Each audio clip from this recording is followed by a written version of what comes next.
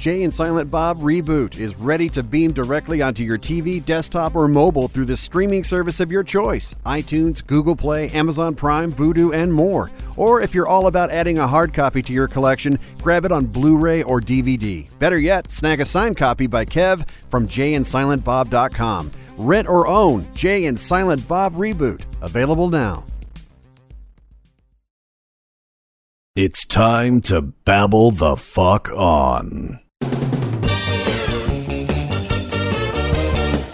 It's Hollywood Babble-On with your hosts, Kevin Smith and Ralph Garman. It's Monday morning in Hollywood, so let's babble the fuck on. I'm Kevin Smith. I'm Ralph Garman. Oh, my God. Welcome to the... Tell them what it is, Ralph. It's the social distancing edition of Hollywood Babble-On. I am sitting so far away from Ralph, a decent 4 foot. Yeah. They say 6. You're supposed to do 6. Fuck them. We always bend the rules in our favor and stuff. We always try to find a little bit for ourselves. I'm from Jersey. He's from fucking Philly. We're always looking for a little taste. Just a little wet our beaks a little bit. That's it. A little bit. That's all. If that fell off the truck, that's cool. Not asking for everything. We just need a little, just an edge, just to get ahead a little bit. So we are socially distanced from one another, but more importantly, ladies and gentlemen, we are socially distanced from you. You ain't going to get the coronavirus from us. No. Best piece of advice before we jump into all the shenanigans. If you're listening to this right now, go wash your hands. Yes. Wash your hands! We'll wait. Yeah, man. In silence. But we'll sing happy birthday twice to ourselves quietly. Right. We were supposed to be doing shows at the end of the month. I've been on the road with Jay and Silent Bob Reboot Roadshow Tour. Thank the fucking good Lord above. Thanks, Smod, if you will, that is over before all of a sudden we've been shuttered into our house. That would have been a problem. Oh, look, I'm not like underplaying how horrible pandemic is, but you know, all these businesses getting hit and shit like that. Mine would have been hit just as hard if I still had to go out and tour. So mercifully, that tour was over. And thank Christ people came out for it, man. And every night of that tour, I saw you and I saw people fucking like react to you, respond to you, rounds of applause every time you hit the screen. It was fucking beautiful. Particularly strongest every place we've ever been. So I could always gauge, like, you know, we do road shows a lot. I do road shows with Babble-On. I do them with Jay and stuff. I've done stand-up by myself and whatnot. But every time, you know, we were in 65 cities. Every time, 67 if you count the European side, like, because I went to London too. Right.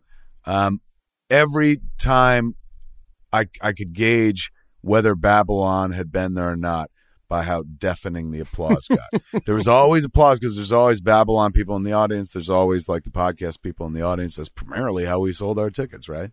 So naturally there's always like, hey, it's fucking him. But the cities where we've ever, I mean, fucking Philly, fuck, dude, you could have run for mayor based on your applause level alone and shit like that. So it was a wonderful reminder throughout the entire tour of like, oh, I've got this other life waiting for me back at home. And what I'm working on right now is since we've got time and we're trapped in the house and stuff. Nothing but.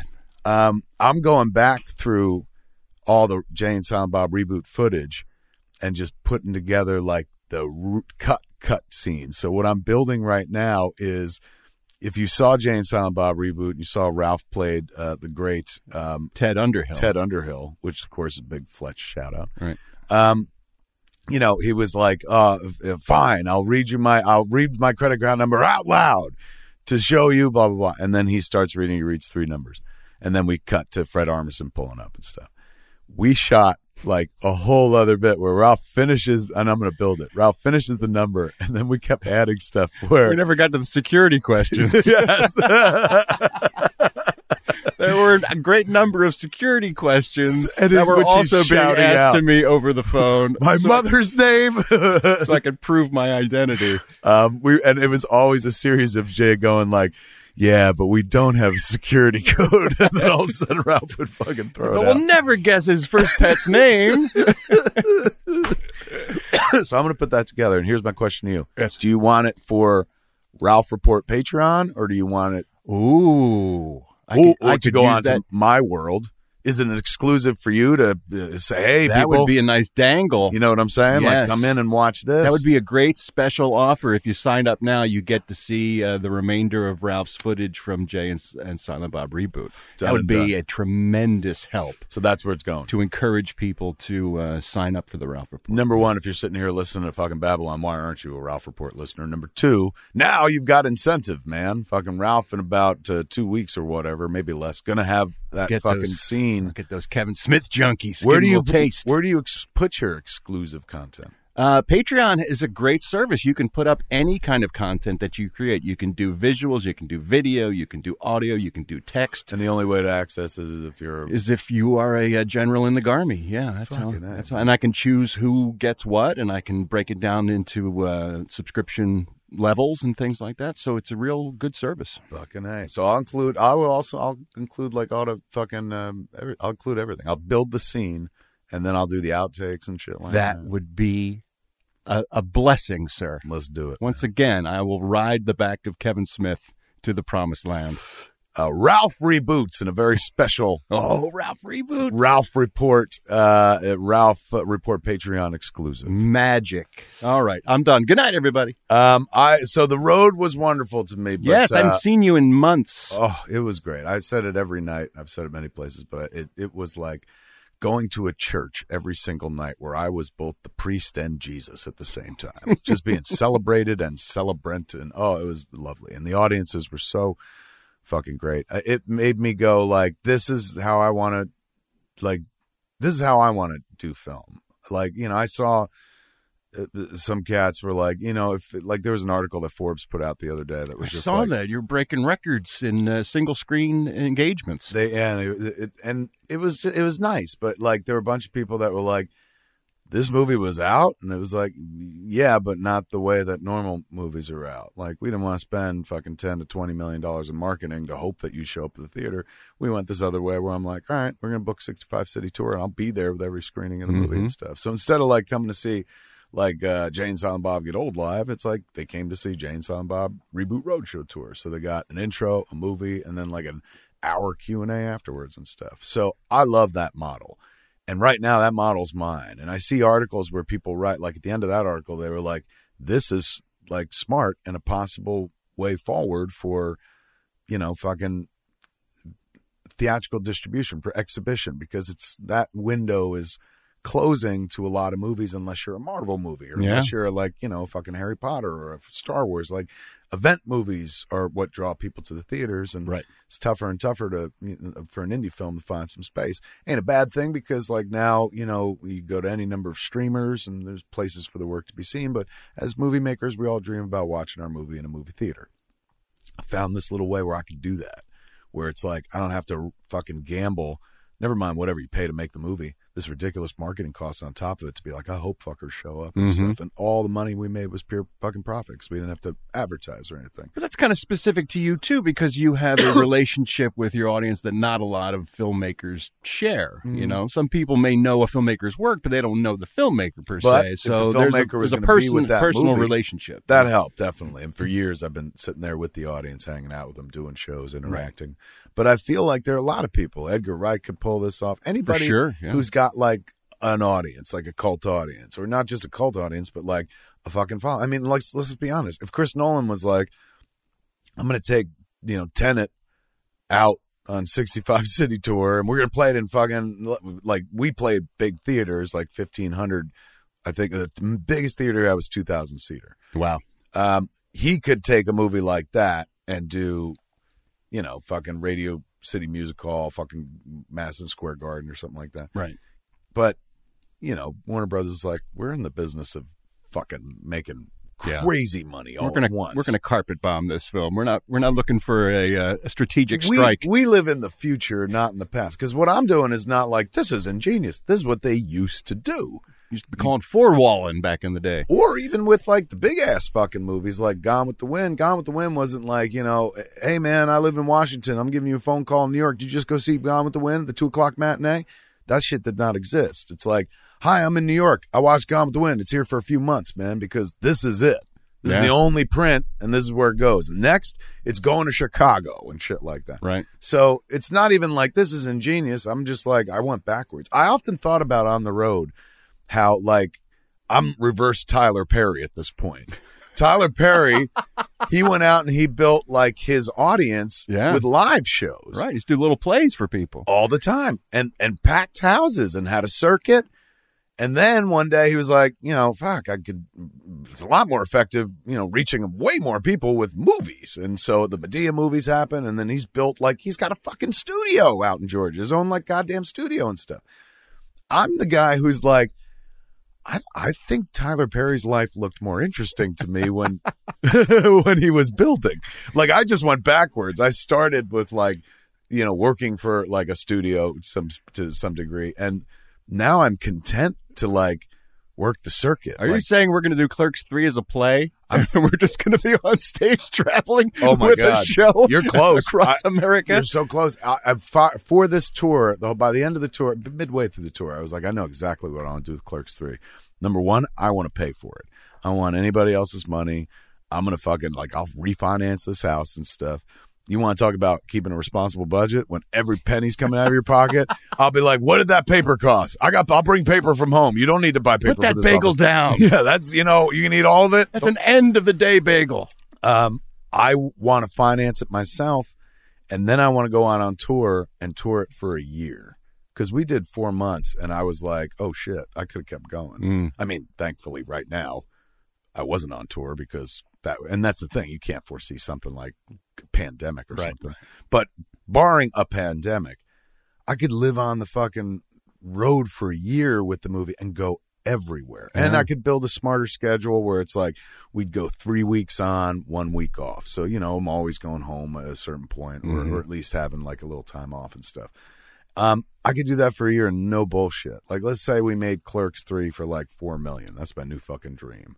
Believe me, I'm like, can we make it for $1 million? But, I realize the costs are whatever the costs are and stuff because we're grown-ups now. Yeah. You can't make a movie in New Jersey, which is the New York Council of Unions and stuff, and do it on the cheap.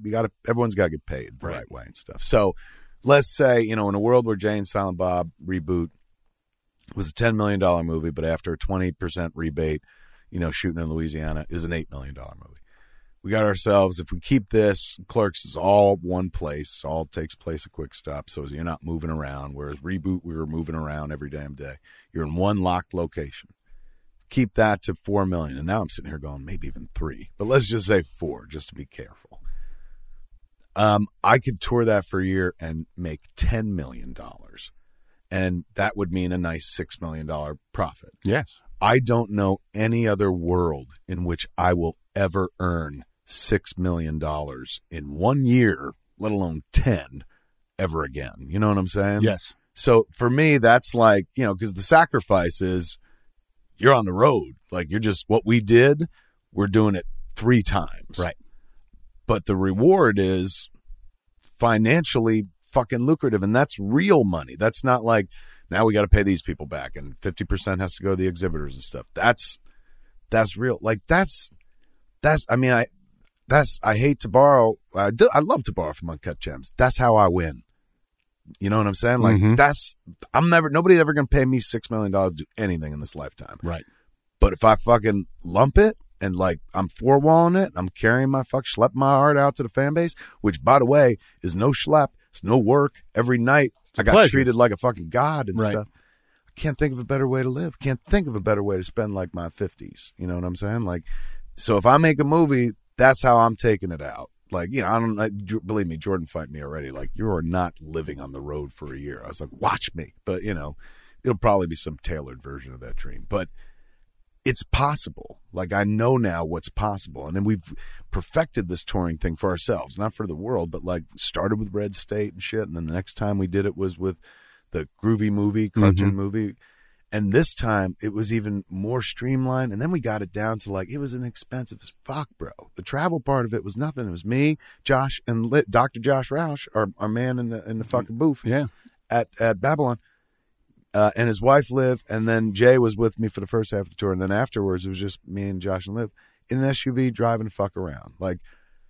you can't get more punk rock, man. I'm 49 and we were just driving around. I was wearing this fucking hat and fucking, it was beautiful. Like I felt way younger than I should have. And then every night we went and put on a show. We just didn't have instruments. We had the movie instead. Right. It's bliss. So I could live like that for the rest of my life. And, I understand like making movies the old fashioned way and carpet bombing the marketplace. And like, that's the dream for others. I found my place and I really fucking like it. And, some people are like, he's not ambitious anymore. And I'm like, I don't know that I was ever ambitious, to be honest with you. Like that was somebody else's fucking money playing the game that way. Right. I fell into a studio system and I ain't bitching about it. It was wonderful to see how it all operates and stuff. But I was more prepared for this life. Like when I was making Clerks, I thought I was going to four-wall that shit.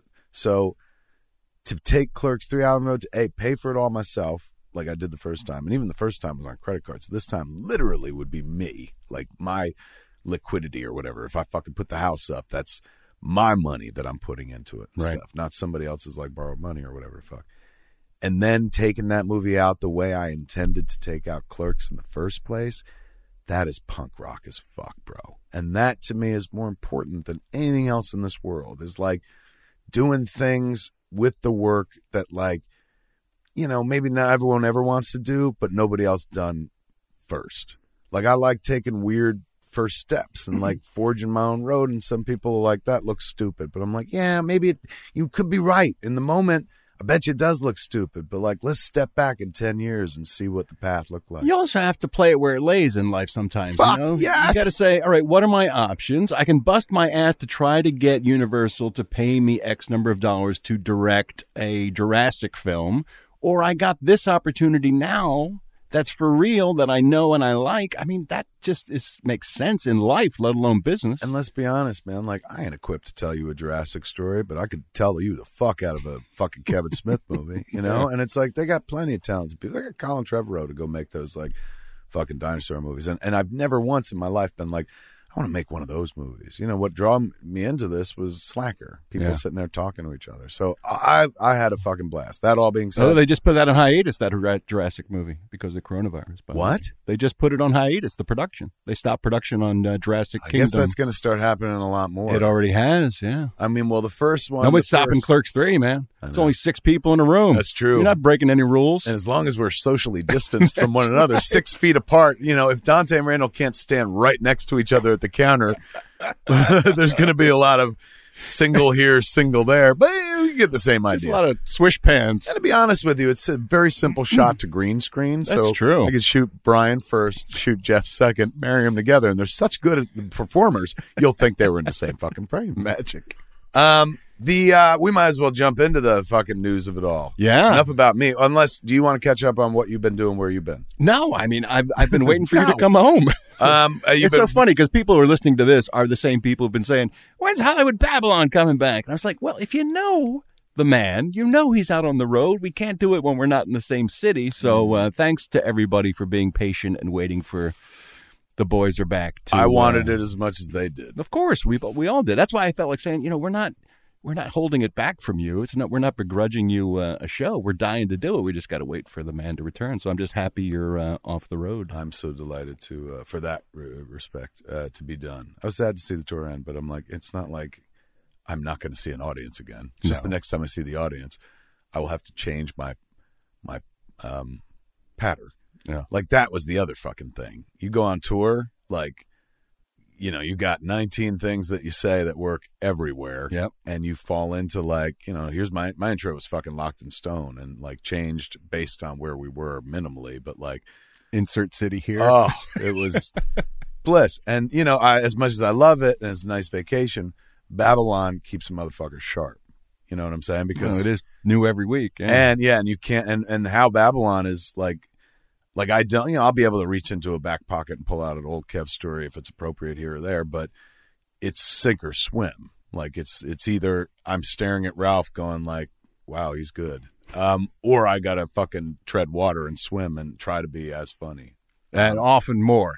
Never. Yes. You have magical moments during that show. I love watching you do that for that reason, which is watching your mind turn and then have you come up with something that just crushes it is as much a pleasure for me as it is for the audience, because we get to be each other's audience too, because it's true. All improvised. You know? We do. And after almost 10 years of this, we've sort of gotten each other's rhythms down, and we can set each other up and stuff. It's just so much fun to do. Still one of my favorite moments of, last year and this year, because it was on the same night, was when we were on the fucking show, and I was like, ooh, have you seen Watchmen? And you're like, I haven't seen anything. I've been getting divorced and my dad is dying. I got time for Baby Yoda. And no, you go, I got time to jerk off Baby Yoda. Second half of the tour, periodically, I'd be chuckling in the car, and I'd be like to Josh and Liv, remember when fucking Ralph fucking exploded? I have been given a supersized menu order of real life for the past 6 months or so. That's for sure. Yeah. As a man, you got to put that on your gravestone. I ain't got time to be jerking off Baby Yoda. I've been living in the real world. All right. Yeah, that's for sure. So, and here I am, by the way, social distancing with a guy who has seen more people and been in contact with more people in the past 3 months than anyone in the United States. What am I thinking? As you cough, I'm thinking, that's it. I'm walking out of here with a fever. I was in Trader Joe's for a minute yesterday, because I'm not one of these people that's like, let's go fucking emergency shopping, until I read an article where it said weed stores overrun, and yesterday morning I was like, oh fuck, and I called up the weed store, and I was like, is it end of the world crowded there? And the guy goes, nah man, it's cool, come on in. And I was like, my people. So I for the second that I started ever getting about, when they use the word pandemic and stuff, I'm not a big germaphobe and stuff, but I can read the tea leaves. It's like something bad is happening and shit, and it's only going to get worse. But I think it was Jennifer that calmed me down, or either her or Jordan, one of the two said, you just got home from a 65 city tour across 3 countries. And you didn't even get a cold. Like, I think your immune system's in good shape. Yeah. But as we all know, that's not the fucking thing. It's about be a carrier. On. And I live in a house with elderly people. Jen's parents live with us, so now we are literally socially distancing ourselves from them. We're like, hi guys, can't run the risk of being somebody, as you said, who's been out there in the world and shit. Be Typhoid Kevin. Yeah, but you got one of them you got a kid. Those are fucking ground zero for germs and shit. They don't get it, apparently. No, they just pass it the fuck on. Like rats. They're like the rats during the plague. Isn't that incredible? They just scurry around and just give it to everybody else. In more ways than one, Ralph. They're like rats during the fucking plague. Did your kid's school get canceled? Yeah, she's home now. And for how long? Until after spring break, so she won't be back into school, depending on what happens with everything, until mid-April. What happens then? Do they make them go to school till July? No, what they're doing, at least with her school, is they're trying a new technique of homeschooling via the virtual world. So she'll have virtual classes from now until spring break, when she would get her normal time off, and then they'll reevaluate and see if they'll continue that way or they'll get back into the classroom after that. What a dream, man. When I was in school, the dream was always like, go to school, but without your pants on. Yeah. Now you could literally do that. Yes. Well, that was the nightmare, actually. But now you could do it in a dream way. You could be literally in class with your pants off. And if you're quiet, and what grade is this? She's in 4th. All right, so let's move this up a little bit before I go further. Let's say you're a college kid and you're doing this virtual class thing. You could literally jerk off while class is going on, and people wouldn't know it. That's where you go. That's where your mind goes. I mean, we got to find an edge to silver lining to this fucking cloud. Hot for teacher. It says, no, I'm saying you could keep another window open where you're learning and watching porn at the same time. I gotcha. Yeah, we don't know what's going to happen. This is another experiment. She's going to have to be responsible for her own assignments, and they'll assign the work, but she's got to do it on her own. It's like independent study for a 9-year-old. How successful is that model going to be? We'll find out. What if they find out that they could do it and they don't need the old model and shit? Well, they already said that the social aspect of going to school is going to be the most detrimental for these kids who aren't spending time in the class. Prolonged time out of school combined with prolonged, they're really begging. Screen time. It's a lot more screen time. More screen time. And they're also begging kids not to get together in large social groups. So no play dates, none of this. It's very isolating. And they say that can have a real bad effect on kids. So they're I think concerned kids are about going to that. see it like woohoo because they're already fucking faces and screens. This whole generation. Yeah, I don't know. And now they're like, now you're going to go to school on the fucking screen too. But They're my gonna be kid, like, she's on the fourth grade girls soccer team. She you got one of loves them fucking active kids. She loves her team, and she loves her play dates, and they get together in groups, and she won't be able to do any of that. So we'll see. It's a long time for a 9-year-old to sort of be just with mom and dad. And you can't even, and now that means she's home with you. Yeah. So you can't even be like, let's go to Disneyland. No. That fucker's gone too. Universal Studios closed. Disneyland's Knott's Berry closing. Farm's closed. I'm sure most people saw the factoid online, but they've closed only 3 times prior to this, and each of those times only for 1 day apiece. Yep. Right now they're closed till like April, May. April. Mid-April. Mid-April. So the only 3 other times that closed Disneyland: assassination of Kennedy. Yep. The Northridge earthquake. Right. Which, for those who are like, what the fuck is that? There's a pretty big earthquake out here, I guess. Yeah. And how did that affect Disneyland? Was Disneyland affected?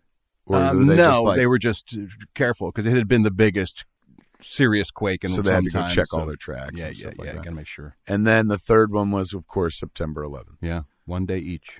Disney World has just, I believe, announced they are also shutting down. This is the real fucking deal. Disney Paris shut. The biggest, though, when this got real for everybody was when the first celebrity was hit. And they couldn't have picked a worse celebrity to go after, the one who must be saved at all cost. It was Tom Hanks. It was like you were writing a parody of a pandemic movie in which Tom Hanks was the star. Yes. Or even, no, he's like the surprise cameo. You know, it's like you and I are goofing around in a pandemic parody comedy, and we're like, oh no, the first celebrity got it. Cut to Tom Hanks doing us a favor and playing himself in that cameo, where he's in Australia in a isolation room holding the volleyball. Who got him, me or you? You did. I don't have any connection to Hanks. This fantasy falls right the fuck apart for me because I'm like, how? Unless Ralph got him, how did we get Hanks in our movie? Well, you know, if we got Hanks in our movie, fuck the virus. We win. Well, that's how we win, Ralph. It turns out Colin Hanks is a real good friend of mine. Oh, because that's right. He's been on your show. Our kids go to school together. Oh. So Colin and I are school dad buddies. We do that stuff. And so when it happened, I reached out and I said, I feel bad because I know you're going to get bombarded and stuff, but I just want to reach out and tell you, you know, we're thinking of you and everything. And he wrote back very funny. He's like, thanks, pal. I appreciate it. And he goes, by the way, they got in Australia. I haven't seen my dad in a while. I know I gave your kid a ride home the other day. She doesn't have it. So he was more concerned about our social circle than his parents. But yeah, it was nuts. And it really drove it home. It's so funny how... That's a stoner cough, ladies and gentlemen. Yes. A famous face will hang a level of sincerity and seriousness on a disaster more than anything else in this country. It's You're not kidding, man. It's like when Rock Hudson got AIDS, remember? And suddenly people are like, now it's this is a disease. This is a real disease. The when I walked into Trader Joe's for a minute with the kid yesterday, the lines were 25 person deep. I haven't even gone. And to be fair, Trader Joe's was doing a wonderful job processing people. But I walked in, saw that. I was like, I ain't waiting here. I'm going to go outside. And I coughed, and fucking everybody looked. And then I was like, stoner. And they were like, all right. Everybody cool, man. Went back to normal and shit. Yeah, that's the thing, man. Like, coughing is a real trigger for a lot of people. But, brother, if I don't cough, it ain't as good. That's true. Coughing makes it better. I'm buying into a lot of it, but I'm not buying into the panic, hoarding, shopping phase. Yeah. Yet. It's not that kind of disaster, in my opinion. This isn't an earthquake or fire situation where all the shit's going to go away. I can't imagine they're going to close the grocery stores last if they have to close shit down. You know what I mean? I think you can still get a burrito. And also, I'm like, toilet paper is what you're worried about? Like, water. Like, if they told me, like, oh, the fucking water is being bought, I'd be like, I bet you, man. I bet you. But toilet paper? It's like... Even water. There's a pipe. I don't know if you've seen it by your sink. And it's got a handle on either side. And if you turn that, now this is going to sound crazy, but water just fucking flows out of it. Bullshit. How much? How much? Nothing. Just turn it on. What's it cost me? Just turn it on. I don't believe you. Fuck your fantasy. We'll bill you at the end of the month. I need my Poland Springs. We'll bill you at the end of the month. Toilet paper? Like, Maybe it's just me, but I'm like, I got so many books. I got so many fucking, like, I got plenty of shit to wipe my ass with. And I'll just, like, turn on the shower, fucking grab a shower nozzle, douche that shit out. If I got to wash myself off, I wash myself off. Totally, man. Yeah. Maybe I'll learn something new. Maybe I'll be like, hey, this is the way it always should have been. This is a cleaner wipe. Papers for animals. Well, I mean, think about it. If you step in dog shit and you try to clean your shoe with paper, how much is left behind? I'm not walking into the house, that's for sure. Certainly not on your asshole. And if you can, then you're like my dog, Shecky. Means my glands need to be expressed. I did that on the road. No, Shecky you at didn't. one point, like, joined me for the last 15 dates. She looked up. She's sitting there. She's like, yeah, I did. and at one point, like, she's eating a lot of fucking greasy fast food. So I'm like, I should probably get her fucking shit expressed because she was, like, doing the ass shuffle on the carpet. Yeah. And I brought her in, and where were we? Fuck. It was after Delaware? No. Fuck. Somewhere on the East Coast, man. And maybe Georgia. And went into a vet's office, and they were like, do you have an account with us? And I'm like, do you need that to squeeze this dog's anal glands? Like, how much about me do you need to know? How much about her do you need to know? What kind of history, medical history, do you need to get a tissue and squeeze this dog's ass? Do you want me to tell you about the time she got in a fight with Marty and Marty bit her ass? She had a tube in her ass for like a month. Does that count? Can't you just squeeze this dog? Show me how to do it, and I'll do it. I just don't know how to do it. You don't want to do it. Have you ever seen it done? Yes. What happens? It's Where is it? the gland is the actual ring piece? around the asshole. Yeah. And, you know, what do you mean? How did you see it? You've seen it? Because when I take Reggie, who's a neurotic mess, into the vet, I stand by him. I got to stand by him and hold him usually. Motherfuckers looking at you like, why? Why are you? You're helping too. And the stuff that comes out of there, it looks like the black oil from X-Files. Oh, really? Yes. It's not good on any level. And how are they doing it? Is it literally squeezing? Yeah, they get a paper towel and they squeeze the gland and they wait. A paper towel? Yes. Nobody putting on a glove? Or well, anything? yeah, they glove up, but what they're using, they take a paper towel and they just squeeze the gland and literally express it. It's like popping a zit, basically. How do you think the dog feels about it? At the time, I can't imagine they dig it. Like, what the fuck? Get away from it! Let me imagine someone bends you over and squeezes your asshole with a paper towel and see how you feel. But to be fair, they are more of like an asshole-centric culture, right? Like, they're always sniffing each other's butts. Yes, that's why I think their asshole plays an even larger role in their daily lives than it does with us. And so when you get around that area, it'd be like somebody poking their fingers in your mouth or something. They get panicky. That's true. I guess if somebody walked up to me and was like, no, I'd be like, hey. The paper towel starts squeezing your tongue. hey. But afterwards, I think they feel a great sense of relief. And then they're like, oh, that was worth it. That's better now. Sounds like it defines a dog's life. Like panic and then a great sense of relief. Yeah, it's true. Everything, man. Even when you hand them a new piece of food, they're like, and then, oh, that was good. And that's Dog Babble-On with Hollywood Canine on. All right. Get everything on this show. So the first production affected, I think, was the Elvis movie that Tom Hanks is on in Australia with the first Baz Luhrmann. The first and our boy's in it too. Yeah, because he's playing still Elvis. Playing Elvis. Yeah, our friend from Yoga Hosers. Yeah, Austin Pendleton. No. Austin Pendleton. Austin, yes. Austin is playing Elvis. Yes. And which one is Austin Pendleton? Is that the dad from Alf? He's the guy with the glasses who was always the nerd in all like the 70s movies and everything. yeah, fucking dad from I think he Alf. was in you ever see What's Up, Doc? No, that was Max Wright. Right. That was the dad from Ralph. Oh, yeah. Alf. Did you ever see What's Up, Doc? Peter Bogdanovich with yeah. He's one of the leads in that. Austin Pendleton.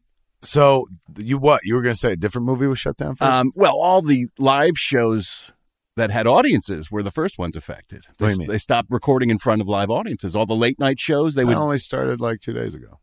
Even beforehand they were taking audiences. Jeopardy, Wheel of Fortune, all those. The late nights stopped just on like Thursday. But it started with a lot of the syndicated shows that had audiences. They started to work without audiences, and then it crossed over into film and television production where they stopped. My kid is on a show. She was supposed to the first week of April go out to Dallas to start her show, but they pushed a month for same thing. We were going to open Smodcastle the week of 420. Clearly it's an easy push too, because we wait a couple more months, then it's the 10-year anniversary of actual Smodcastle's opening. That's crazy. And naturally, Babble-On will be there. You'll be making a very far trip for a very little audience. That would be a pleasure for me.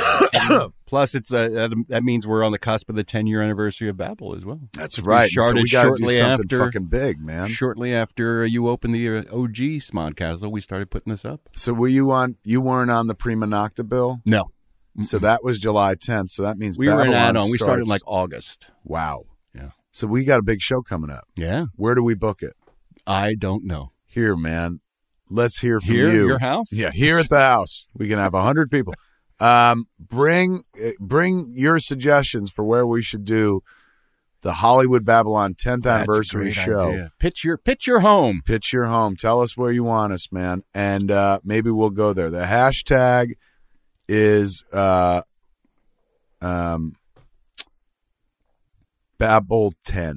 Babble10. The number, or spell it out? The number. Okay. You can do that, right? Babble10, I think. Babble10. Okay. And hit, fucking include at me and Ralph, of course. Ralph is what? At Ralph Garman. So original. Thank you. I'm that Kevin Smith. Just one word more original. Yes, add us, and then under the hashtag Babble10, tell us where we should do the Babble 10th anniversary show. Great idea. And we'll book the show there, because it's coming. I mean, we got a few months, and we certainly have fucking time in our hands to book a show. Hopefully, by the time August rolls around, we'll be free to travel about the world again. Oh my God! And if not, God help us all. Yeah, really. Then I'm Charlton Heston in Omega Man. Oh, I thought you were talking. That's like, damn you, Omega Man. I was driving around Los Angeles to get to your home, and the streets are unnaturally open wide. Yeah, you can get anywhere now.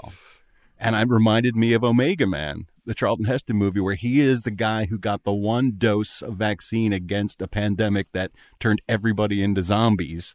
And he's the only person who can exist during the day. And he's tooling around in his Mustang just all by himself. And it was very reminiscent of one of those kind of post-apocalyptic movies. Omega Garman. That's right. Listen here, Kevin Smith. I don't buy your cough story. I think you're infected. You better hope. All right. I'm all alone. What was the guy's name, the bad guy? Matthias. Yes. Listen to me, Matthias. I can help you. Who is the dude? Anthony Zerbe. Yes, he was always like a bad dude. Always. Well remembered, man. Thank you. He's gone, right? Yeah. So's Charlton Heston. They're all gone. It's just us. So who won in the Omega Man War? Who went first? He spoilers, 1970, I think this film was made, so you lose. He sacrifices himself at the end for the greater good. Who does? Chuck Heston. And there's a big sort of like Jesus homage thing as he hangs there on a wrought iron fence at the end. But in real life, who passed first? Charlton Heston? Chuck did. Yeah, Chuck went. So then ultimately the Matthias won. Matthias won. The zombies win. Just like real life, man. They got to do one more, like a PS. They got to add a PS to all the Omega Men. In real life, one of these actors went before the other. Like, what does this have to do with the story? They shut down the Flash. That hurts. What? Now they're getting personal with me. In Canada? Yeah. Stop production on the Flash. I wonder if everyone still gets paid. I was thinking that too. I mean, obviously, we want to do what's right for the well-being of the species, because now this is a worldwide situation, and everybody is trying to stem the tide of contagion. A pandemic does not care about economics. But you gotta think those people who are Copyright Kevin Smith. Day workers and gig workers and the stuff's like. I know some of the sporting franchises have announced they're still going to pay. Some of the NHL franchises have announced they'll still be paying. NBA as well. Even the people who worked at the arena, the people who sold popcorn and shit and everything. Which is that's a great gesture. Absolutely, and completely doable. And they got more money than Croesus, so absolutely they should be doing that. And opposite from the report out of, what was it, Amazon, where they were saying, if you've got some extra sick time, give it to your buddy. Yeah. So he can have sick time. Right. Then what happens when it's time for my sick time? Oh, well, there's another robot. Maybe there'll be another buddy. Yeah. That was kind of not a good look. Well, the guy's pinching pennies. You have to understand he doesn't have a lot of cash. It's got to hurt, right? Yeah. Shit to pay for. Look, we don't want to fucking say too much about Amazon. No. I literally get everything from us, particularly in the middle of a pandemic. We don't want Jeff Bezos going, close their Prime accounts. Making fun of me, will they? They will get only regular shipping. Oh, my God. We're going to have to wait 2 fucking days? Fuck. No, it's true.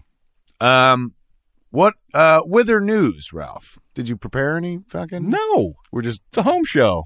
It's a get-to-know-you show. So what's going on out there in the world, then, in our business? Well, this is going on. It's the only thing that is happening. That's it. It's us. What I always dreamed of. We're the only entertainment option. I've got a friend who works on a sports talk daily podcast, and he's like, we don't know what the fuck we're going to talk about. Oh, my God. Think about it. Think about all the people, the enormous sports commenting industry, ESPN, all the sports radio talk shows. Their entire format is just to talk about scores and sports.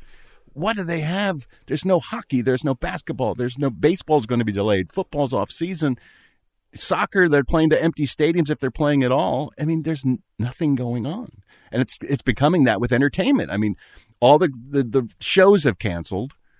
All of the tours have canceled. You can't see a live musical act. You can't go see a comedy club. We were going to do this show at the Improv in Oxnard at the end of the month, and the Improv said we're closing all of our venues until April. You can't do or see anything. I mean, movie theaters now, AMC just said they're capping their number of tickets that they can sell way below capacity so that people can sit 6 feet away from each other and watch a film. What opened this weekend, or what's opening this weekend? A bunch of really depressing films. It seemed like a bad weekend to have depressing films. There was that Bloodshot with Vin Diesel. Yeah, anytime Vin Diesel's in a film, that's depressing. But there was the abortion Groot. The abortion roadshow. I'm alone at the box office. There was the abortion roadshow. Never, hardly ever. The abortion always. roadshow is the musical about fucking I Want to Live. No, that's not. Is it a Christian movie? No, that's I Still Believe. That's what I thought you were talking about. No, there's another what do you mean, one. The abortion roadshow. There's a movie about 2 teenage girls in Pennsylvania who have to go to New York City so one of them can get an abortion. Oh, I thought that was what the Christian movie was about. No, the Christian movie is about a true story about the world's biggest Christian music star whose wife gets cancer, and he wants the entire fan base to pray for her and have Jesus save her life and cure her. Is that a true story? It is a true story. And she died. Fucking spoilers, bro. It's out there. It's been established because then he wrote, after she died, his most famous single called I Still Believe. Oh, so, I see now. So it was a test of faith. It was. And so even though he asked everyone to pray for he said, her, Jesus, I sing your songs, I teach your teachings through the magic of music to millions of people. Please save my wife, cure her. And Jesus said, and he still believes, man. That's faith. Yeah. Wow. I mean, yeah, because death tests your faith.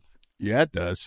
And in that instance, hopefully there's something in there about that's presuming upon a friendship. You can pray for a lot of things in this world, but you can't fucking say, Jesus, save X, Y, or Z. You can't do that? You can, but it's 50-50 results, right? Yeah, and that's why I'm thinking. Don't say it. Don't say it. No, but I'm saying. Some of the folks out there have very particular beliefs, Ralph. I respect those beliefs. I'm just saying, if you can't ask for that, it's not like you're saying, oh, can you help me find my car keys, Jesus? You're forgetting the plan, Ralph. Oh, I forgot. There's a divine plan. I forgot. So, yeah. Of course, some folks are called home. Uh-huh. My father was called back because, of course, Jesus had a job for him. He wants him to cancel stamps in heaven. Right. So I got you. I just think it's the ultimate test of faith. And then, but should you ask for it then? Does it prove you're not faithful if you even ask for it? Yes. It does? That's the double-edged sword, right? Because you're saying, God, you are all powerful. You're capable of all things. Please do this thing. And God just says, nope. No, what you're really saying is you have a plan. This is all you're doing. Nothing happens without your say-so. It's all by divine design. Well, it's already in motion. I want you to take your plan and shove it up your ass because I have fucking plans. That's what you're saying with every prayer. Yes. I'm not just saying like the biggies, like find my car keys, Lord. Like that's why you don't ask Jesus for that. You go to St. Chris or St. Anthony. He's the one who finds your fucking keys. But St. Anthony, come around, something's lost and can't be found. Yes. Come around. That's what you had. Ours was please come down because he's in fucking down. Heaven. Oh, which is even better. Ours is invoking a fucking spirit from above. Yours like come around. That's very Philadelphia. You come around. Could you come around St. and find my car keys? Bring a one wit whiz. Ours was like, please come down because you are fucking dead. And when things are dead, they must descend to the dead earth again. Yeah. Can't really make heavenly shit metal. No, you Striper really tried, but you can't really do it. No. But back to this fucking thing. Yes. You're asking, even with like, Lord, please help me find my car keys. Presumably, the Lord lost your keys for a reason. It's part of the plan. And even though you're and then you got to factor in, well, what's my fault? Well, what is your fault? You choose to sin. You didn't choose to lose your car keys. That was a Jesus thing. Right. Jesus being like, look, there's a reason. And so then we should never pray, really, is what you're saying. That's Don't do what it. I arrived at. Don't do it. That's why, like, when I was dying, I was not sitting there praying. I didn't want to presume upon. Because the plan's already in action. Also, I was like, I thought the Lord would be like, you made dogma. Go fuck yourself. Yeah. Die hard. So I was in one of those, too. But again, I ain't taking anything So we away shouldn't from offer thoughts and prayers. We should just offer thoughts. I mean, moving forward. Same diff, right? Like offering those every time I see somebody offering those thoughts of prayers, it's like I'll take thoughts. Thoughts are great. I'm keeping you in my heart. I like that one. Yeah, that sounds believable. But whenever, especially when I see a celebrity say like, "I'm praying for," I'm not. Look, I'm being negative. I think I like to say I will never say you're in my prayers because I would. Like, I don't pray now. I'm not going to be like, Lord, it's Kevin. Yeah. It's been a while. I didn't pray to you when I was about to die. There's this woman, Rebecca. She's in Indiana.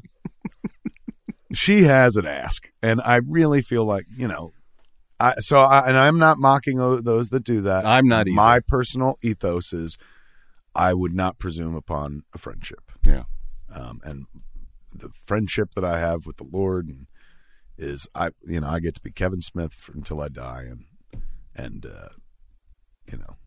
every once in a while I'm like, Lord did it, which I've pretty much stopped. I don't know. I really fell off the rails with all this. Welcome to speaking of imposing upon friendship. Babble-On, ladies and gentlemen. Speaking of imposing upon friendship, yes, I had Greg Grunberg on my show a while back on the Ralph Report. Yes. And so we were chatting and talking, and we had a similar, we had sort of a bonding moment over the fact that he is lifelong pals with JJ. Yes. And they've worked together a ton. And we were talking about my friendship with you and how kind you are to always think of me and include me in the many different projects that you work on. And I hope I've expressed my gratitude and my thanks for all those opportunities that you have given me. Always. And he said, "Are you in?" He was asking about some project. I think it was Reboot. He said, "Are you going to be in that?" And I said, "Yeah." Kevin said there's something in that for me. And I said, "I always am so grateful, and I never want to presume on that friendship." And say, when I hear he's working on something, reach out and say, hey, what do you got for me? And Greg said, oh, that's not me. I always do that. He does. If I read in the trades that JJ just got to deal with that, I call him up and meet and go, okay, great. Well, who am I playing? Yeah. And I'm like, that's amazing to me. Yeah. I mean, and good for him because it is his superpower. He gets a ton of stuff because he does that. But I would be blown away if I was that guy. I couldn't do it. You blown away as the person receiving the request? Yes. It's yeah. But the way I always feel about Greg, and he thought I was an idiot because I don't call you up every time I see your name in the trades and say, who am I playing? What am I doing? What am I going on? Right. I was like, that. Ugh. So that being said, Clerks 3, you got something for me? Yeah, of course. I'm kidding. I always feel grateful because, he had Geeking Out was his thing. Yes, it was great. He had a deal that was already set up. They had sold the show to AMC, and AMC was like, we would like you to be in that show. And I was like, oh, my God, fantastic. So because of that, we got to make 6 episodes of a TV show, however many it was, right. and got paid to do so and whatnot. Met some other cool people who we got to interview. So when, I was working on Flash and he's like, who am I playing? I was like, oh my God, I'll find you something. And like, wasn't in my episode, but like I got him into the Flash. Right, and they right. used him for a couple episodes. Yeah. So there, I felt like a sort of like, oh, well, fucking the least I could do. And he likes this world and he played Snap Wexley and it makes sense. And sure. But yeah, everything pretty much. He hit me up about reboot, but we were almost done. And, we were already staffed up. It really is a superpower. I don't have that in me. I don't have that ability. And I know other people also like him. He's in fucking A Star Is Born. Yeah. I told him when I saw that, I was like, oh my God, like, well done, sir. Because I know that was him going like, Bradley, you're directing a movie. What's up? And he knows Bradley from back on Alias yeah. and stuff. So yeah, it is a superpower. That's and God bless him because look, he's 11 action figure. Snap Wexley. He's got a name. Absolutely. I was in a costume in Star Wars, and if you blink, you miss me. I'm happy to have done it, but like that was that. He's on camera. He's talking. He's in a scene with fucking Carrie Fisher. Yeah, because he's smart enough to like be like, who am I playing? He's every time it struck me because that phrase you used. It's like that's where my mind automatically goes. That I'm envious of his ability, lack of guile when it comes to that. It's just kids. The lesson in all of this is go for yours, man. Yep. Just worst that can happen is fucking you don't get something, but you ask and nobody gets. This is what Greg learned early on in life. Nobody gets anything unless you ask for it. It's so true, and that's why my career is where it is, and that's where his mine is. as well. And believe me, I'm not unhappy with my career. I like my career, but sometimes I go like, why isn't like, how come Netflix doesn't like ask me to do that? Like I see somebody doing like, who are the boys, the brothers, the Duplass. They've got like a sweet little deal at Netflix where they make multiple movies and produce them, direct them. It's like, why isn't like Netflix come to me and ask me to do that? Because that's not how it fucking works. No. Maybe it works like that for like, J.J. Abrams, or they'll reach out to Scorsese and be like, "Hey, we'll make fucking The Irishman right over here. We'll find you a home." But like, generally speaking, I gotta knock on the door. Somebody, the Duplass brothers, probably went in and said, "Oh, for sure, we got an idea. This is what we'd like to do. You guys want to pay for it? Can we be here? Blah blah blah." But it does begin with the ask. Like, it's weirdly arrogant to assume that like, well, they'll reach out if they want me. I guess the smart play forward is always just like, if you want to play in that sandbox, let it be known. I sat down with a new agent the other day for the first time. Like my representation has changed over the years. Like when I began in this career, I was at CAA. They were my first agency.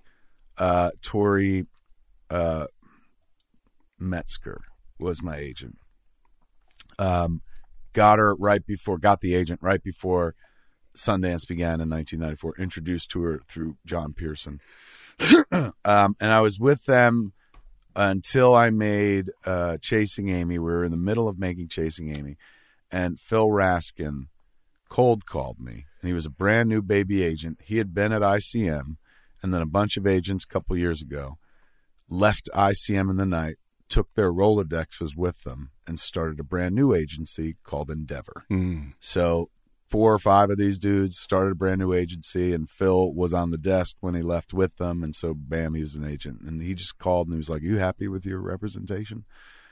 And I was like, like, I mean, I guess. Why? And he was like, "We could do this, we could do this, we could do this." And they offered to come to New Jersey where we were making Chasing Amy and like met with us while we were making the movie and stuff. We had a lunch with them. Every partner of Endeavor came. Wow. They had like right at that point, the only director they had was Daisy von Schurler-Meyer, who had directed Party Girl.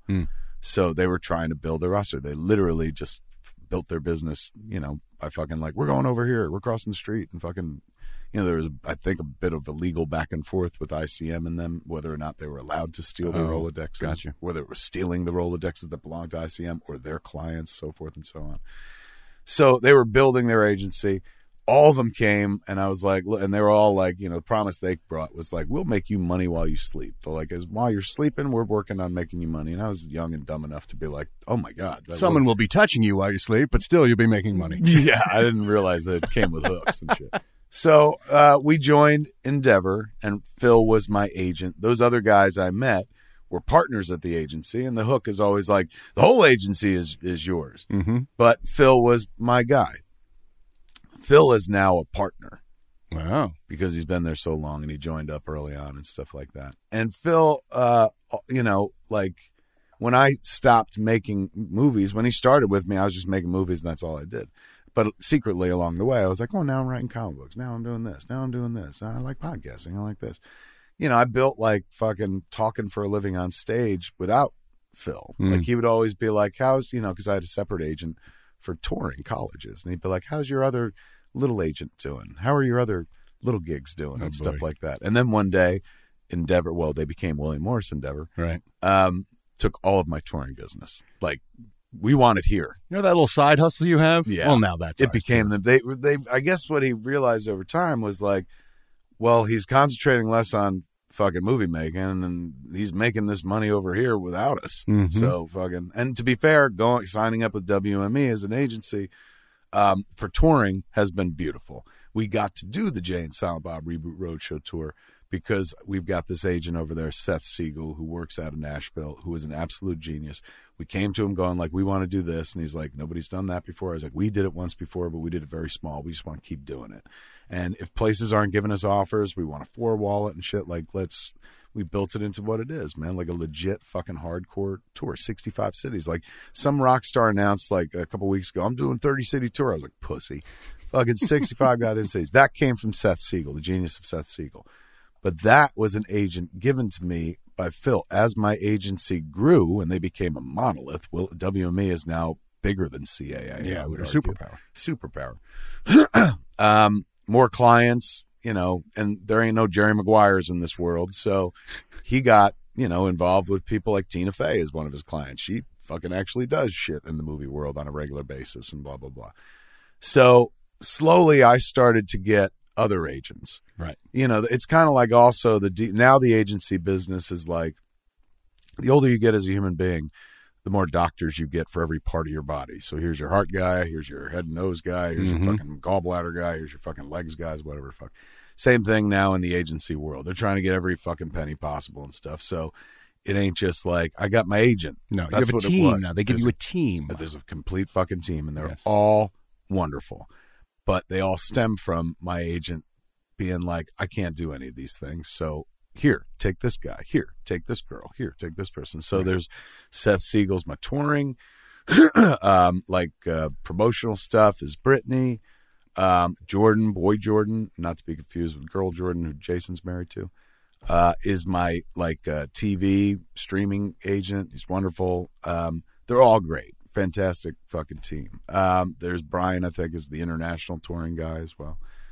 But then I met a new dude who is movies, which is essentially my agent, like Phil kind of not washing his hands of me. I'm still part of Endeavor and he's still like the guy, but his focus is elsewhere. Yeah. And the idea is like, this guy's young and hungry and stuff like that. Oh, I see. So, and I met him. He's wonderful. But that's the world we live in now, where, you've got a different agent for everything and stuff. And now this new agent, we sat around the other day. This is the original thought that I'm trying to get back to. Right. Going like, what do you want? And, I was like, well, and I brought up like the Duplass Brothers thing. I was like, I always liked that fucking deal and stuff. And I always wondered why I don't have that. He goes, did you ever go in there and like meet with film people? And I was like, well, no. And so I pitched things at Netflix so they know like I fucking exist and I've been in this business 25 years. I mean, I did make Clerks, blah, blah, blah. And he's like, yeah, but like, that's not the way they work. Today? You got to ask today. He's like, and that's not the way they work. It's like the biggest names that have fucking shows go in there and pitch those shows. There's not a single executive I know of cold call somebody else going like, I'm wanting this. Give me your client. Like, it doesn't work like that. Yeah. You got to go in and tell them what you're looking for, and it's a yes or no thing. It's so funny how that's an old model of show business that I think we were sold in movies and TV shows. We're like, if your quality speaks for itself, right? And like, hey, I like what that Kevin Smith kid does. Get me that Kevin Smith kid. I got an idea for him. When you're hot, you're hot. When you're not, you're not. Yeah. So for all these years, I just assumed that, like, well, I guess I'm not hot. I just do the things that I want to do. Right. But the kid that I met with, the agent, was just like, no, that's not it. It's not the game. He's like, you go in there and you say, I want to do exactly what the Duplass brothers are doing. He's going, there's a 50-50 chance they'll be like, oh, all right. Like, really? And he's like, yeah, they're never going to think to, like, come to you unless, like, you made Endgame. Right, yeah. And that makes sense to me. But I was like, oh, my God, I've been going about this in a weird way. So your point Greg's is, kids, knock on the door. Knock on the door, man. Like, fucking, you don't get what you don't ask for. Ain't nobody. And I've been weirdly saying that in a way for years, where I'm like, no help is coming. It's true. You're always telling people to do their own, but I never make their own art. But I'm different in as much as I can't do that. I can't pick up the phone call and make the phone call like Greg does and be like, hey, man, I only got in Star Wars because I almost fucking died. And JJ sent me an email going like, if you live, I'll put you in Star Wars. And I was like, a reason to live. So, that's how that happens. And like, I guess I'm spoiled, like, in as much as like, I want them to come to me. Not like I'm vain, but I'm like, I just don't think I'm worth anything. So I assume if they think I'm worth something, they'll come to me. And this guy's point is like, no, you let them go in and you let them know what you want to do. And then they make their fucking value judgment. But until you walk in, they're not thinking about you at all. Until you ask, you're not in their fucking matrix. I also think it's a personality thing, though, too. Some people are just built that way. Like, you ever see a good sales guy get on the phone and make cold calls to people to sell insurance or fucking light bulbs or cars or whatever? Only Leo in that movie. But that's very similar to the real world in the sense that those guys don't care whether they're imposing or whether that's an issue or if it's socially awkward or whatever. They don't even see it. It's not, they don't have that self-editing mechanism that holds them back and makes them think, oh, I don't know, maybe I don't deserve it or maybe I feel weird. They deserve it all the time. My job is to get your money. Yeah. And I just envy that gene that I am sorely lacking in. But my original point, taking it back. Yeah, bitch. Which was, again, my thanks to you and how kind you always are to me. We should probably maybe tell people, break the news about the next thing that I worked with you on that no one knows about. Are we allowed to? I don't know. You're the guy. How do I know if we can or not? I saw you and D on the social media, so I assumed that people were talking about people. No, you know what? Can't? I guess, here. I think we could do this. Well, I don't want to put us in dire straits here. It won't put us in dire straits. Plus I'm nobody, and they couldn't really care about that. You'd be surprised. All right, never mind. We'll tell you when we can tell you. But Kevin and I just worked on something really fun together, and when we can tell you, we'll tell you about it. Yeah, and oh man, or should I say, is it a good time? Really? Thank God I reached out to a master in the universe of voiceover acting, a guy who's been on Family Guy for years. And there goes that. Well, there goes that. Just a hint, just a taste of possibilities. You are really. Is that salesman enough? You're like the riddle of the Sphinx, man. No one's going to be able to. Inscrutable. You're going to be able to decode that. It was fun. We'll tell you more when we're allowed to tell you, but you can figure it out. But what you can't figure out is who, and that's that's the biggie. That is the biggie. Yeah. Now we're just inviting people to bombard us with guesses, of course, but we can neither say yes or no, apparently. Hashtag Ralph is.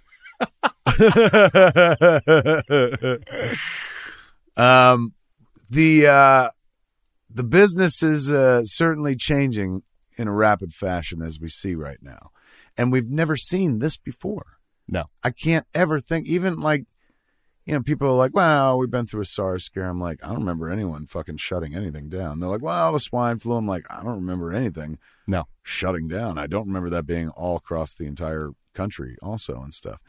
this is, This is unlike anything we've ever experienced. I told my kid, who's 9, I said, soak all this in because this is a story you're going to be telling your kids years from now. Unless it becomes the norm, at which point you'd be like, I remember when this first happened. Yeah, right.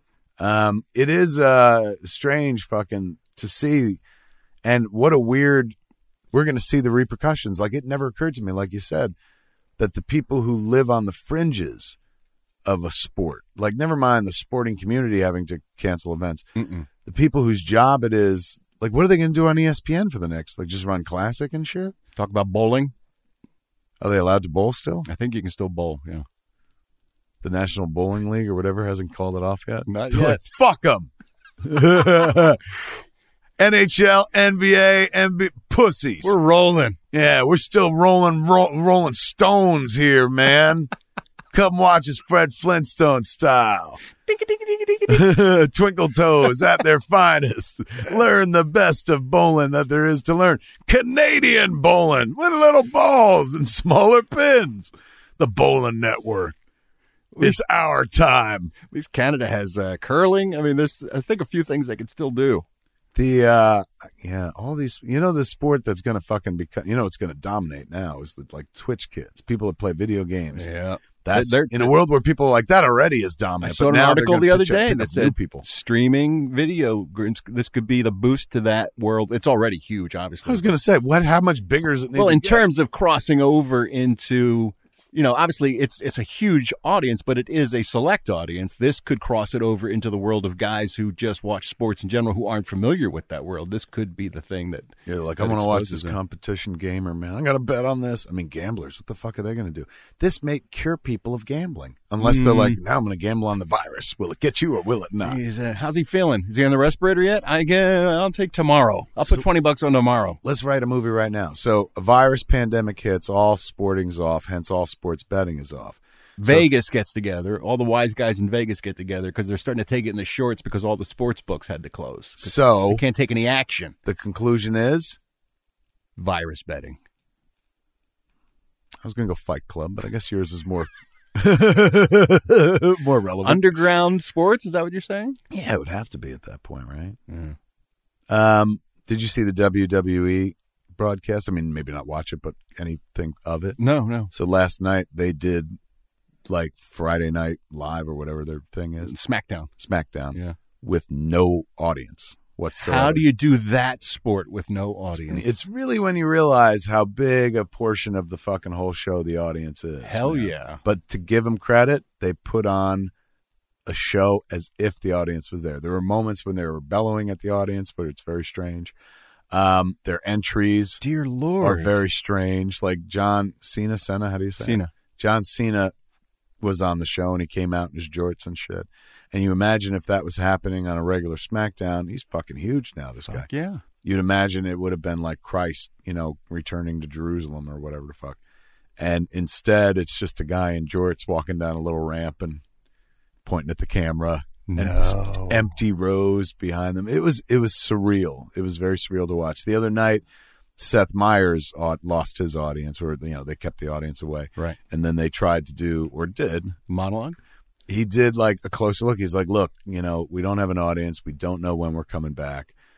And I don't even know if they put it on the air or if it was just like they put it up on the YouTube channel. But they're like, we wrote, a closer look last night, so we're going to shoot it. And he wasn't even wearing a suit. He was literally just wearing his street clothes and stuff. Wow. And it was surreal. Like every time where you would expect to hear the audience laugh, no laughter. There's a clip from The View where they open up the show and Whoopi's talking to the audience and the audience is not there, but yet their kinetic energy is still high, like the music sign, like, welcome to The View, because they got to do it for the home audience. Like us, like, we're talking a more conversational style than we ever. I literally went through the history of my agents, something that we never would have done in a live setting. You modulate based on what you're doing.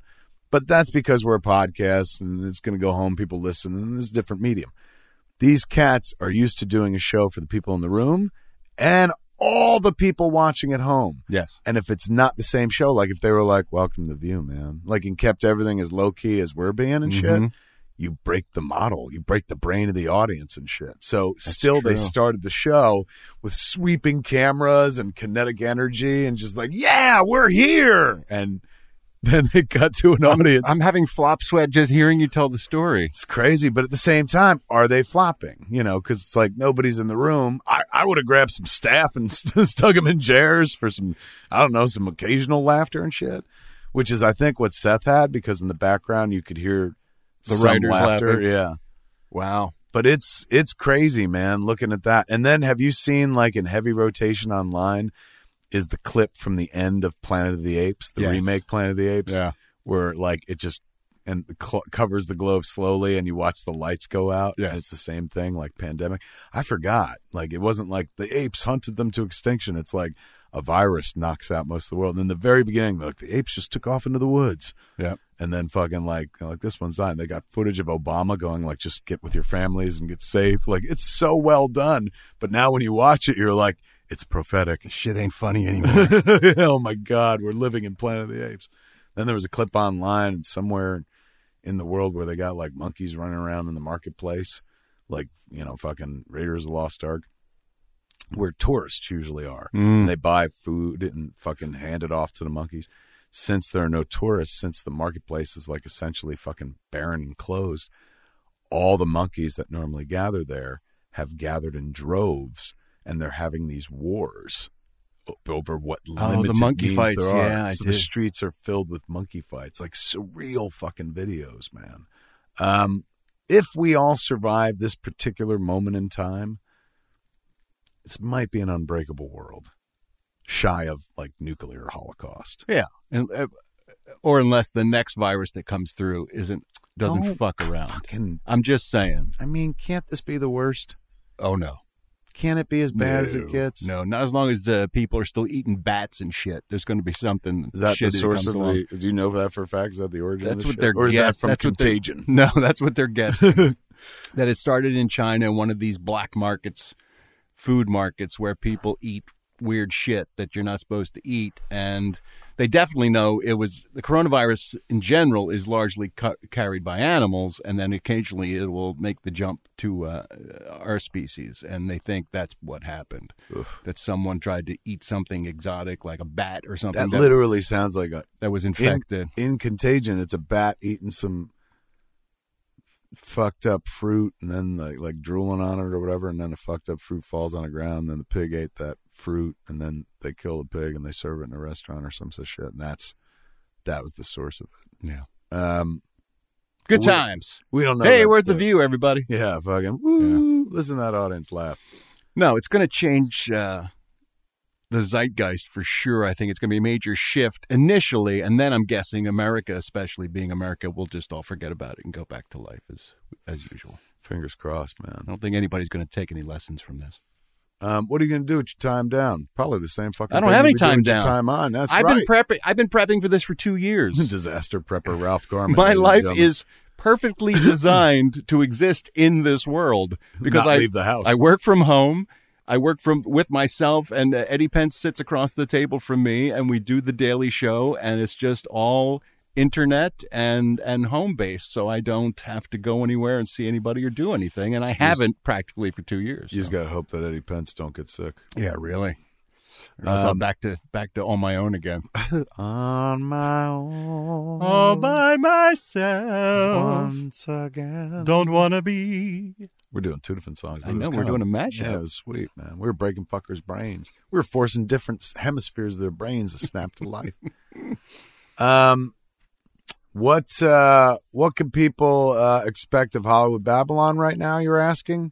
A lot of this. For better or for worse. No, here's the thing. I think a lot of people like these shows. We always get a good response when we do one, for the very nature that it is different than Stage Babble, which is very presentational and recurring segments and voices and bits and stuff. They wouldn't want a steady diet of it, but they like it. It seems to mix things up. I play a much less intelligent version of the guy I play on the home show version. You play a less intelligent version in the home show version? No, in live. Oh, yeah. And I play a much angrier, drunker version on stage than I do here in your house. So oddly enough, though, I'm more stoned at the home show. because I can't smoke weed on the stage when we do the show. And oddly enough, I'm sober doing this, which is very unusual. But you get the secondhand high. I do. I am getting a little hot box. Being in a fucking room with a fucking quality weed. Yeah, quality dude. weed, man. So are you stocked up? We don't have to worry. You went and got a bunch. You good? That was the only, when I read that story, I was like, I'm going to go fucking stock up. So I saw that white bag you were holding. It looks like, when you go to a Mexican restaurant, have you ever had takeout from a Mexican restaurant and you ask for, can we get, instead of just the regular bag of chips, can you give us an extra bag of chips, maybe double, triple that up, and then they hand you a giant bag full of tortilla chips? That's what Kevin has. The restaurant size. Yes, the restaurant size bag of joints. Don't tell them, man, because when society collapses, motherfuckers will know where to find the weed. Don't come here. We're armed. Yeah, I got enough. And I'm just going to dive into, I'm knee deep in fucking Mallrats 2. Twilight of the Mallrats? You still calling it that? Twilight of the Mallrats. Yeah, that's a great title. And Clerks 3 is also coming along nicely, although I've been kind of way deeper in Mallrats at this point. I've got some Masters of the Universe stuff to tie up. Oh, you're working on Masters of the Universe? I had no idea. The last. I had no idea you were even involved with Masters of the Universe. That's crazy. It's a program that was on back in the day. Yeah, we're doing Mattel vaguely and Netflix remember. doing a new version. Vaguely remember. I'll catch you up on it and stuff. We should get you involved. You've done voice work. The words of Greg Grunberg. What do you got for me? So there's some of that master shit to do, and then which is that good shit. Oh my God, bro. I mean, I saw the clip. If you haven't seen this, boys and girls, find the clip that Kevin put together with some old visual footage from there's some clever fucker online. Oh, really? I thought it was you. I don't even know how they got the audio, but there's a video that then Mattel internally put together of like a hype sizzle reel of like us recording and like, fucking people talking and us revealing the at PowerCon and stuff. And in that they had Mark Hamill and Lena Headey, or Headey, depending on who you talk to. No. Headey. Isn't it Headey? I always thought it was Heady. But what do I know? It's Heady. Heady Lamar. What are you current about? You could sue her. Lena, who very cool, like literally, I don't mean, what a cool chick. Like, cool chick. Yeah. Like, got tats, like, instantly. She's a badass. Yes. Yeah. Like, made me feel, yeah. Most times I don't feel necessarily like I'm the coolest guy in the room, but I feel like I'm pretty damn cool. And then I met her, and she is like, and I don't want this to sound like fucking fanboyish, but I'm just like, she was so cool that I felt very like, oh my God, if she's the Fonz by default, I must be Richie or maybe even Potsy in the Happy Days scale. I've heard she has a very powerful presence. She's very walks into a room and you hit that. I like her. Authentic, like real, but like literally still sounds like Cersei whenever she talks. Yeah. There's a reason. She's so awesome. So her and Mark, when they recorded You Better Be Damn Skippy, they had cameras to do some behind the scenes stuff, and then they interviewed the kids and stuff. So in that, they had them performing on mic. So somebody got that, and I'm not saying it was a fucking scandal. I don't know where they played this thing. Some Mattel executive had played this behind the scenes video, but then some fan grabbed the audio and then matched it up with old Filmation like visuals. And it's adorable to look at, but you actually legitimately hear some pieces of dialogue from the show. I know. You hear Mark's voice coming out of Skeletor. It's awesome. It's very, very cool. That's so funny. I thought maybe you had thrown that together. But One mine, man. Oh, they would have fired me. Well, I couldn't believe it existed. I was like, this is real. But the scripts, like, I got insanely lucky. I put a wonderful fucking team together, and Netflix as well introduced me to people, and fucking like Eric Carrasco, Dia, Tim, Mark Bernardin wrote script as well. What a great round of stories. Emotional. Eric wrote script number 10, and it's hands down one of the best things I ever read in my life. It's crazy emotional for characters that, like, you just it's so spellbinding. It not only does it stick the landing, it just makes you go like, Eric should probably go back and rewrite all the episodes. But he's such a good writer, man. He like just what he does is like his superpower is he picks the right ones to write, because in writing 10, not only do you get to write the finale, but you get to go back and read every other episode and pay off anything that hasn't been paid off. Sure, you can cherry pick. Oh, he's so Genius. brilliant. He did that all through, Supergirl. He's so, he comes from Supergirl world and stuff, but he's just so good at it. I'm telling you, he's going to be like Greg Berlanti in the future. He's so fucking talented. But he wrote a script for the end of the show that made me go like, we need to watch it fucking now. It's so fucking fantastic. And now we're in the rounds of recording dialogue for those episodes. So now I get to hear that shit come to life as well. So the other day we had Stephen Root came in and did another round as Cringer. Sounds exactly as Cringer should sound, but with this incredibly heart-filled performance. He has one of the best monologues in the entire fucking show. How beautiful. It's so fantastic. And watching these people, like I put up the little video of D. Bradley Baker, and D came in to do, we needed a voice that he does, the savage voice. But while he was there, like Colette, who's our director, and she's fantastic. She's been doing this for years, man. She's so great. She's so wonderful. She was like, oh, D, we need a baby as well, because we needed a baby in one of the episodes. She's like, can you give us a baby? And you can see it on I put up the video on Twitter. He flawlessly goes from, like, if you close your eyes, like the cooing of a baby, to this fucking guttural, like straight out, like what you would have thought was a sound mixed version of like a fucking orc or an ogre or some fucking... It's like they went into the jungle and got actual audio of like a panther and a lion crossed with a hippo and then mixed them all together. Spellbinding. He's a superhero. He is. I mean, he's done so much. Yeah. And he was so fucking sweet to come in and like literally fucking growl for us. It was so quality. But even like the performance on just the growl levels are through the fucking roof. Like watching people come in and perform. Cree Summer came in, and she had to, I don't want to give out a lot, but she had to, at one point, make up a language.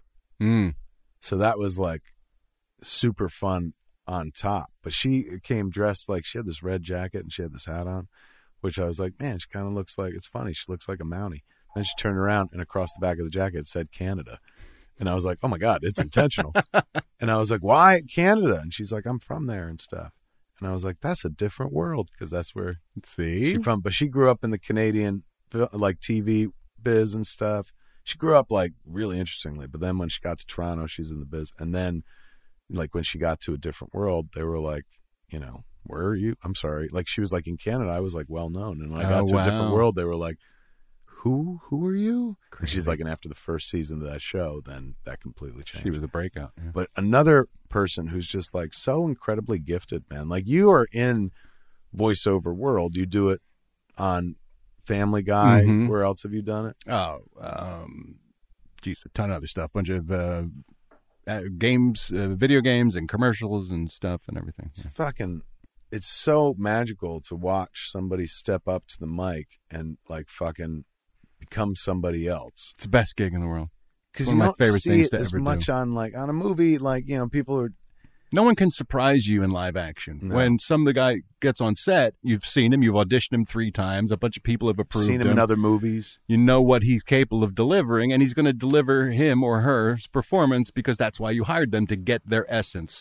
But a voice actor can be anybody at any given moment and surprise the hell out of you, because they're largely left to their own devices. They'll say to you, when you walk into a room, they go, this is an idea we have, but let's hear what you have. And if you're any good at it, you've got an idea in your head, and then you deliver it, and it surprises people. It's also, too, in terms of like, if you've got to get to a performance, way easier and way, like, think about it. When you're doing a take on a movie, let's say if you're lucky, the take is like 2 minutes.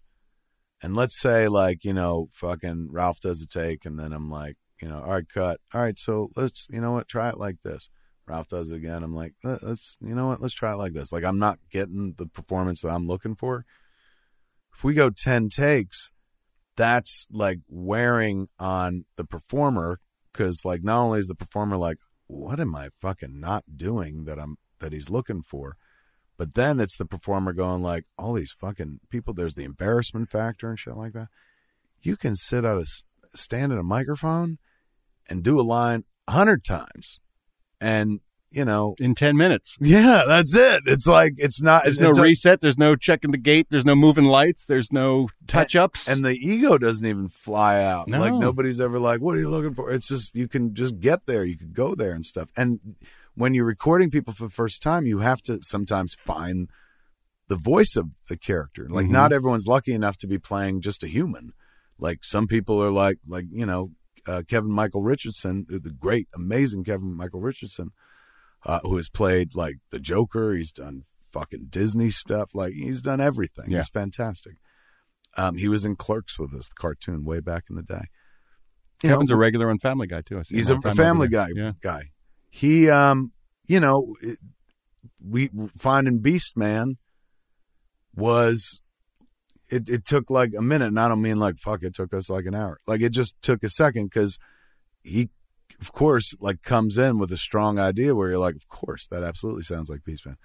But in this scene, like, Beastman isn't as much Beastman. He's actually like, he's Iago. So let's come at it through that. And then you get that amazing voice, like giving you a fucking heartbreaking performance. Yeah. So great you can almost see it, like what it's going to fucking look like. Oh, it's magic. It's been fun for me, just as a guy who likes watching actors and actresses act, like being in that process and stuff, watching Colette pull things out of people. And she's such a great director. She's amazing. Like, I worked with her on Lego Batman Family Matters, the direct-to-video thing, and I played the wizard Shazam in that, and she directed that. And working with Colette, I always equate it to, you remember the old school radios where you had a dial and you were trying to tune in a station, right? And you can hear it. You can hear the song, but it's not clear yet. And so you go a little bit to the right. Well, that didn't work. Let's go back a little bit to the left. And then you hit that sweet spot where the static disappears and it comes through fully. And you're like, and she's a master of turning that dial and getting you right where you need to be. I've watched her coax amazing things out of people and stuff. Same way, like not pulling teeth at all. And also, like, she's in the world of voiceover, so she thinks of shit that you never fucking think about. So simple, like, give me a punch in the face, where you're like, oh yeah, because that's going to sound very specific to that actor. So you can't just go grab, like, you want them while they're there in front of the mic to give you a library full of like,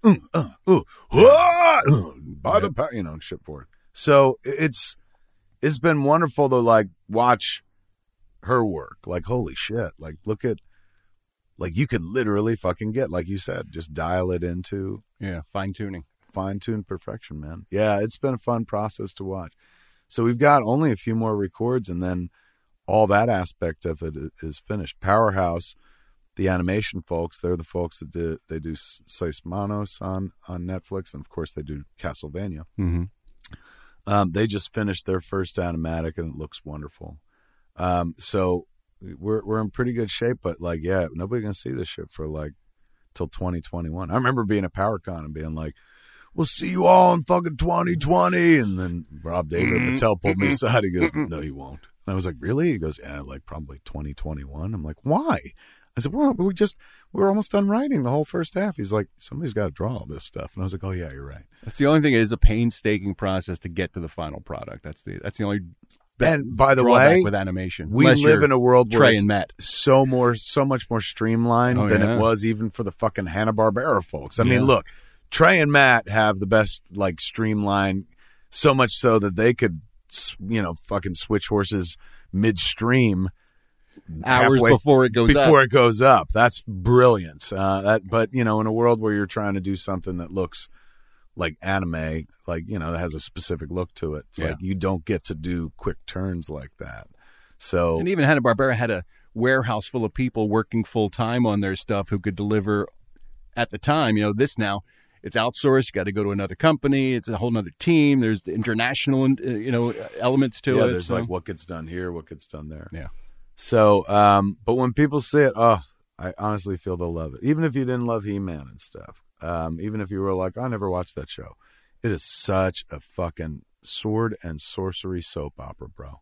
Like, I'm not going to say we're as good as fucking Game of Thrones, but it's shoulder to shoulder with Game of Thrones.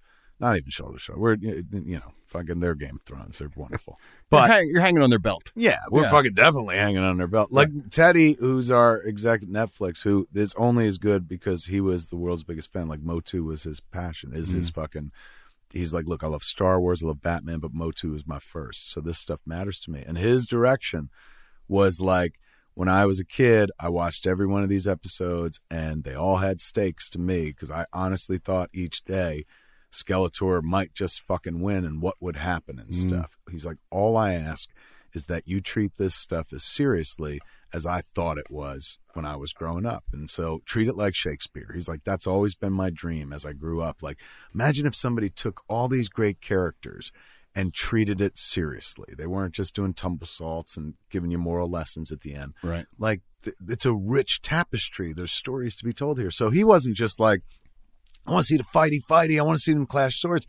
Like, Teddy was just like, this is where you get to go deep into the fact that Queen Marlena is from Earth and stuff like that. Like, he was deep cuts. So having a guy with his hand on the rudder, or even the guy that started the whole fucking thing, like, we're all on his train and stuff, be so passionate about the subject matter, like, it's a dream come true. Just such a great job, man. And he like elevated the whole fucking thing throughout the process.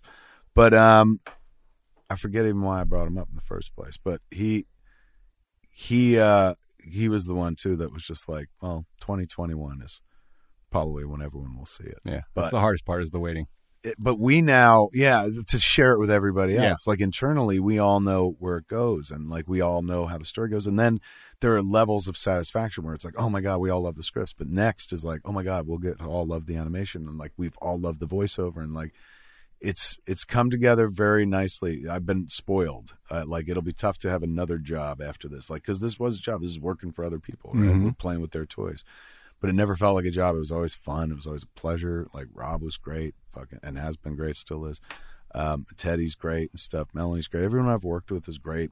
Colette's been wonderful. Like hopefully we'll do a season 2 because then I know, we'll get to replicate this. But I never think, I don't think I'll ever be able to replicate these exact circumstances across the board. Right. Like we've got somebody cheerleading the fucking show who was seriously invested. Like the same way we watched Batman when we were kids, going like, Robin's going to be eaten by that fucking crab, like clam, stop this. Like that was how he watched He-Man. So when I went into it, I was like, oh, great. I know exactly how to do this math because I grew up fucking thinking Batman was like in trouble. Yeah. And then I got Batman in trouble. I got the Batman that I thought I was getting when I was a kid. Other people did that interpretation. I just have to do that for this. And I really feel like we knocked it out the park. Like it is, I'm not saying it's fucking Shakespeare as a cartoon, but like we treated this shit as seriously as people treat Shakespeare. Well, that's the perfect way to do a reboot or remake or a continuation of a story. If you're going to do that, is to take the universe that's provided to you and then hopefully take it to another level. You know, so often it's just sort of a literal remake where they just take all the stuff that worked from the first thing and then just regurgitate it with different people involved or something. But if you can elevate it and make it something, not necessarily more because the original still has its charm and its quality, but just different and expand upon it, then that's the best kind of experience with that. You know? And ours is just like, ours is just sequel to original. Right. It's like we just present like, here's the next story. And, you know, maybe the writing's a little more grown up than it was back in the day. And hey, the voices are a little different, but like this is that world that you remember. It's not like, this ain't your grandpappy's fucking Eternos. It's like, no, it is your grandpappy's Eternos. Right. But we're going to tell you a story that you're going to sit there and watch it with your grandpappy and be like, this is fucking dope, man. And your grandpappy may be like, look, it wasn't this dope when I was a kid. Because I remember I went back, when I forget where it was. guess when they fucking digitized Super Friends and put it up on iTunes and shit, I was like, oh yeah, son, every episode. I know, it was on DVD. I bought all the box sets. I was like, fuck yeah. I went and spin those, and I'm like, oh man, it ain't like Batman the Animated Series where you can watch that then, now, forever, and it'll always play. Right. You know, some of that shit. Some stuff is permanently dated. attached to your childhood. Oh, truly, in such a way where you're like, this hopefully won't do that. This. No, that's what I meant. You move it to another level, so there's another level of appreciation. You know? Be awesome if you were. Well, Ralph is involved in it. We're just not gonna tell you what he did. Not for a while. Is that all the news? That's it, son. There's no fucking news. There's no news. Just us. We're the news. That's it. What's going on in our lives? This is we're entertainers. Yeah. So we can. That's good news. We don't unlike an ESPN and shit. We're not like, if they don't play sports, who the fuck are we? We could just sit around and talk about our lives. Was a swinger. And when I made Clerks, like, we got memories, son. You're going through a divorce. I can give you an hour and a half on that. Jesus, we could do therapy as a show, therapy Babble-On. It is. We'll be fine, and we'll give you some shit to listen to, man. Yeah, let's do it again next week. What do you say? Might as well. You oh my meet God, up if you're around. We might as well feed this beast. Why Everyone's not? sitting around and. Well, let's wait and see. The Yeah, hashtag might be like live show or nothing. Guys, take a rest. We'll see you when you're back in front of an audience. Babble off, Corona style. Where's Pacino? But yes, barring that, we'll be back next week because we got some time on our hands. Indeed, we do. Holy shit! You got a bag full of weed. Welcome to the new normal, folks. I'm gonna have to what's it called? Uber over next time. I'll bring a bottle. You eBay for a ride. It's going to take a long fucking time, man. Some of those auctions go like a week. I have to bid on the ride. I have to get the ride delivered. And I'm just like, I want him to stay, so I'm outbidding you. I'm sniping you and shit. Oh, how much I got to pay for this? I'm still stuck here. It's like you could have walked home, but there it is, man. Fucking, I can't even direct you to tickets to buy because there's no shows. Go to see Smod and remember good times when there used to be full of fucking dates and stuff like that. In the meantime, wash your hands. Wash your goddamn hands, that's people. What we're here to say. Wash your hands. And we'll be back next week, man. That's Hollywood Babble-On for this. Am I right? Right? That's how it goes. Well, first I go like, ladies and gentlemen, did you have a good time? And they go, wow. See, this is how fucking. That's how Whoopi felt. That's exactly. You know, WWE, they didn't do this. They didn't stumble over the fact that there wasn't an audience. So they are pros. Did you have a good time tonight? This evening? I can't thank you enough for coming out. I can't thank you enough for coming out, but there is no show without the man to my left. Give it up for Mr. Ralph fucking Garman. You almost forgot the name. Yes, that one too. And of course, please give your love to my Bible brother, Mr. Kevin Smith. And that is Hollywood Babble-On for this week. I'm Kevin Smith. I'm Ralph Garman. Babble the fuck off. Good night, Hollywood. Wash your hands. Wash your fucking hands.